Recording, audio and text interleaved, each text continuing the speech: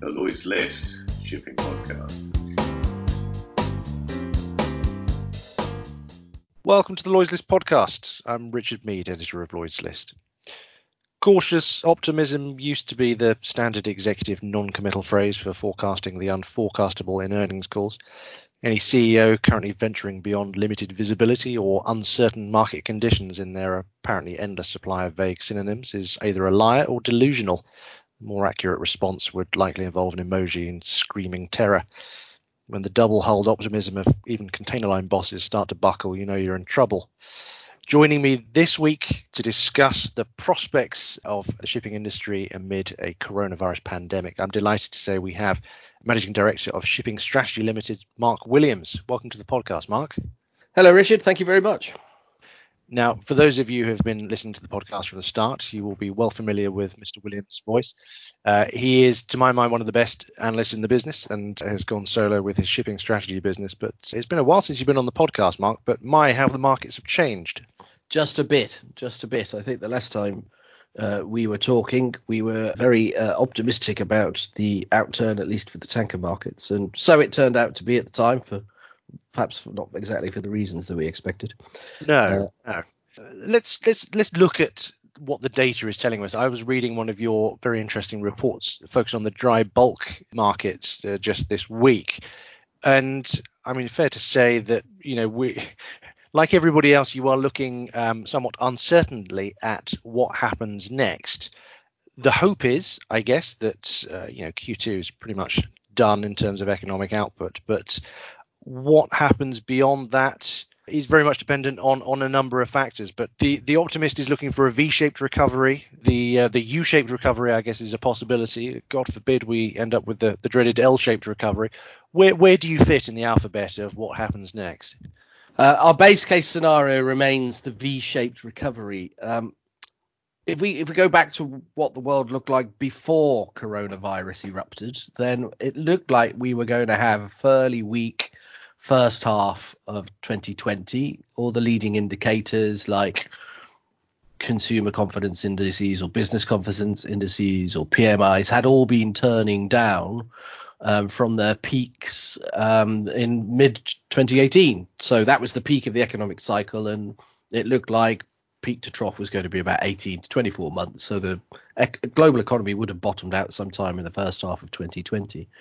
We all got a bit excited at the end of 2019 because we had a strong dry cargo market in the second half of 2019, and we had that extraordinary spike in the Baltic Dry Index in September, October, particularly for the dry cargo. And then, of course, we had the boom in the tanker markets because of the Abqaiq attack and various things that were going on in the Middle East. But even before coronavirus erupted, we were back on track in the cycle to be slowing down in the first half of this year. And our anticipation was that global GDP would, bottom out at around about 2.5, maybe 3% growth for the first half of this year, and then would reaccelerate. We thought there'd be some stimulus programs from China along the BRI this year, and we also anticipated some efforts from the Trump administration to drive the economy in the US, because that's what will win President Trump re-election in November. So then, of course, all of this got blasted apart entirely by the arrival of coronavirus, and a lot of Western countries and a lot of Western investors were slow to realize both the depth and the extent of the coronavirus slowdown. And now, investors around the world are taking fright about, is it going to be a recession or a depression? The Federal Reserve has promised unlimited resources to support the US economy. The US Congress has just announced its $2 trillion stimulus program that's finally been agreed.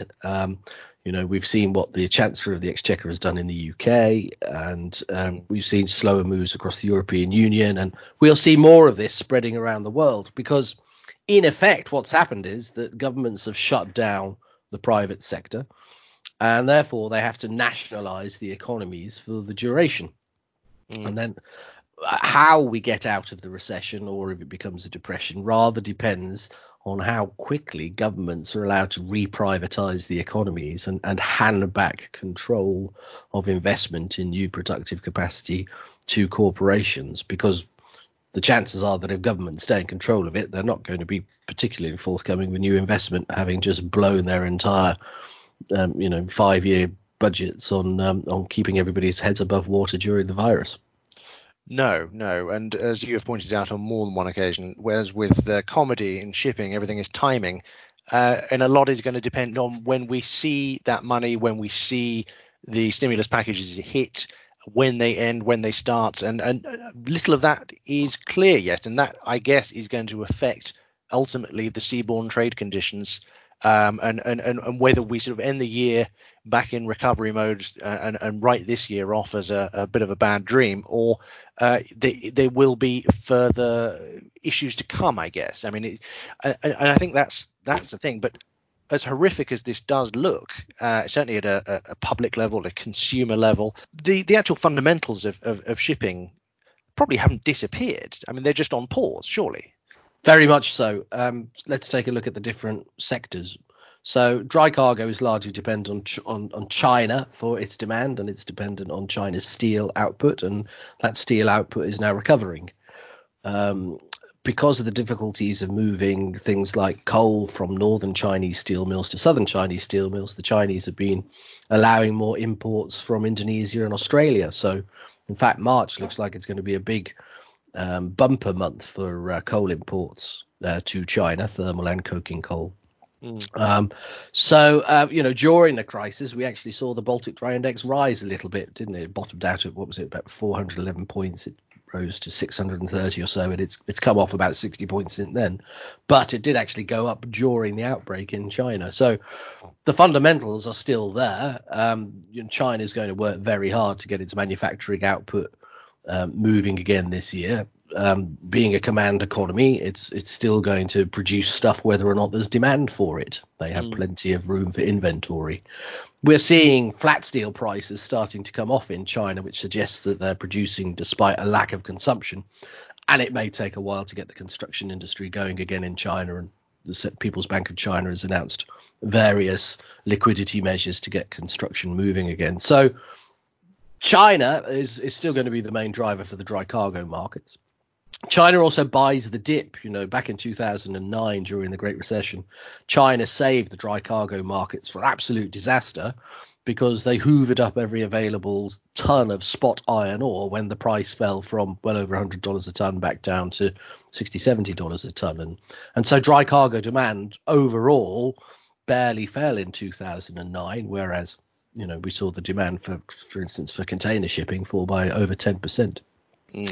So that's still there. I think in the container shipping market, unfortunately, the liner companies are the most exposed to the shuttering of consumption in the OECD economies, which drive 85% of the demand for container shipping.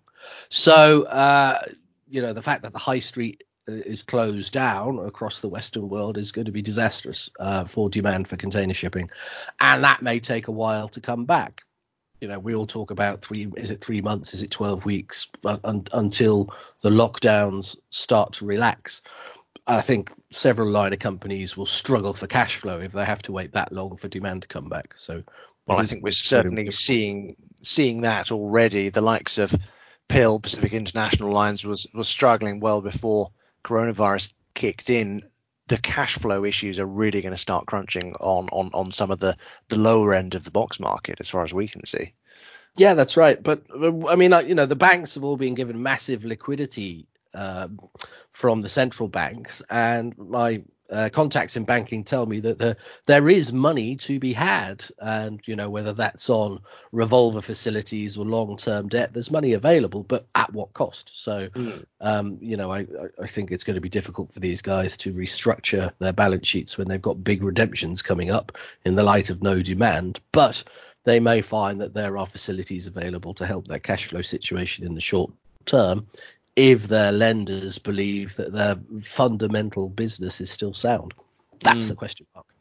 Indeed.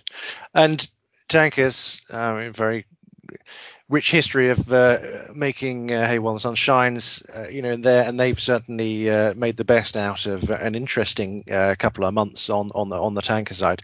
But we're already seeing the highs plummet down to slightly more reasonable levels. Fair to say we've seen the ceiling hit and bounce back off again on the VLCC market. Do you see any stability there? Yeah, it has come off, hasn't it? Dear, oh dear, the poor VLCC owners are only making $100,000 a day on a Middle East to China voyage. Yeah, that's as we end Q1 and go into Q2, which is seasonally a fairly moribund quarter in the tanker markets. That's pretty good going, really. Again, it's about China buying the dip. The last cyclical high in the VLCC market came in 2015, end of 15, and that was largely because China had built up its strategic petroleum reserve by buying cheap oil when the oil price fell in 2014, which arrived very fortunately for them at around about the time that they were building up their strategic petroleum reserves. They started with 18 days of reserves and they finished 2015 with about 50 days of reserves. So they may well, despite the lack of demand and despite the glut of gas oil in the global markets, they may well continue to buy what the Saudis output. The tanker markets really all depend, don't they, on how long Saudi sustains this surplus output and what that does to all the other producers. I have an inkling that the Saudis, having announced that their production targets for April and May get to June and say, okay, we've made our point, and they may bring the production down a bit. A return to reasonable politics? Surely not. The oil situation. We've been looking a lot of the potential for floating storage. Difficult given the current freight rates, but still the market fundamentals suggest it could be possible, and we're certainly seeing more interest in that. But what about the land-based storage? I mean, you mentioned the strategic reserves and the build-up. I mean, compared to where we were, the data I've seen from the Joint Organization Data Initiative, that does suggest that there is room for a stockpiling of oil, certainly within China. Do you think that's going to be driving some of the sentiment in the market right now? Yeah, I think traders look at the contango. It's wide enough and long enough for them to say it's worth taking a position. There is plenty of available shoreside storage. If you look at the US data, the Americans are not sticking out very far above the top of their 5-year range for oil inventories. So the Chinese have got plenty of storage. Even in Europe, there's plenty of pre-salt storage available. There's lots of it about. So before we end up pouring oil into tankers, we've usually got every saucepan in the world under every sink filled with oil, before we turn to the tankers. So I think that buying behavior may continue, but by itself, without consumption, it's not enough to drive a spike in the markets. We still need that economic activity and the consumption of refined petroleum products at a profitable level for refiners to come back. Indeed. What about elsewhere? We've covered dry, we've covered the tankers. I mean, some of the other sectors do seem to be struggling a little bit. We've seen car carriers go into lay up, passenger ferries obviously doing very limited business. I mean, do you see any other sort of risk areas for shipping to worry about? Well, the offshore business is clearly going to struggle as a consequence of lower oil and gas prices. And I think a lot of the oil field services businesses are already struggling, and offshore will go with them. So there's a big question mark over that. Gas prices are as cheap as they could be. There's no incentive to consume at the moment, so that could pose problems there.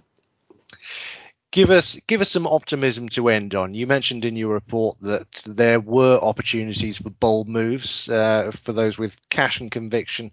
Give me an optimist view of where you think there could be an upside here. Well, I still think that the global cyclical fundamentals are still there underneath the coronavirus epidemic. So let's assume the optimistic scenario of the virus does not mutate, and therefore anyone who gets it has immunity, and that a vaccine is produced by the end of 2021. Then so the medical situation gets under control. The economic situation gets supported by central banks pulling monetary levers, making liquidity available cheaply, and governments pulling fiscal levers, that is, borrowing to invest in things like infrastructure. And therefore we get a return to employment, and demand comes back to the global economy, which then drives the global economic cycle back to where it should be, which is, in our estimation, that the cycle bottomed out in the first half of 2020 and recovers to a cyclical peak either in 2022 or 2023. So on that basis, actually, most of the shipping sectors have an opportunity to align, and you might see a recovery not so much like the one after SARS, but perhaps more like the one after the Asian financial crisis, when all the different shipping sectors started to recover at the same rate. And then, of course, China joined the WTO at the end of 2001, and we had a great 6 or 7 years. Well, let's hope so. I'll hold you to that, and we'll get you back on the podcast at the top of the V. For now, though, Mark Williams, Managing Director of Shipping Strategy Limited, thank you very much for joining the Lloyd's List podcast. Thanks for inviting me. It's lovely to be back.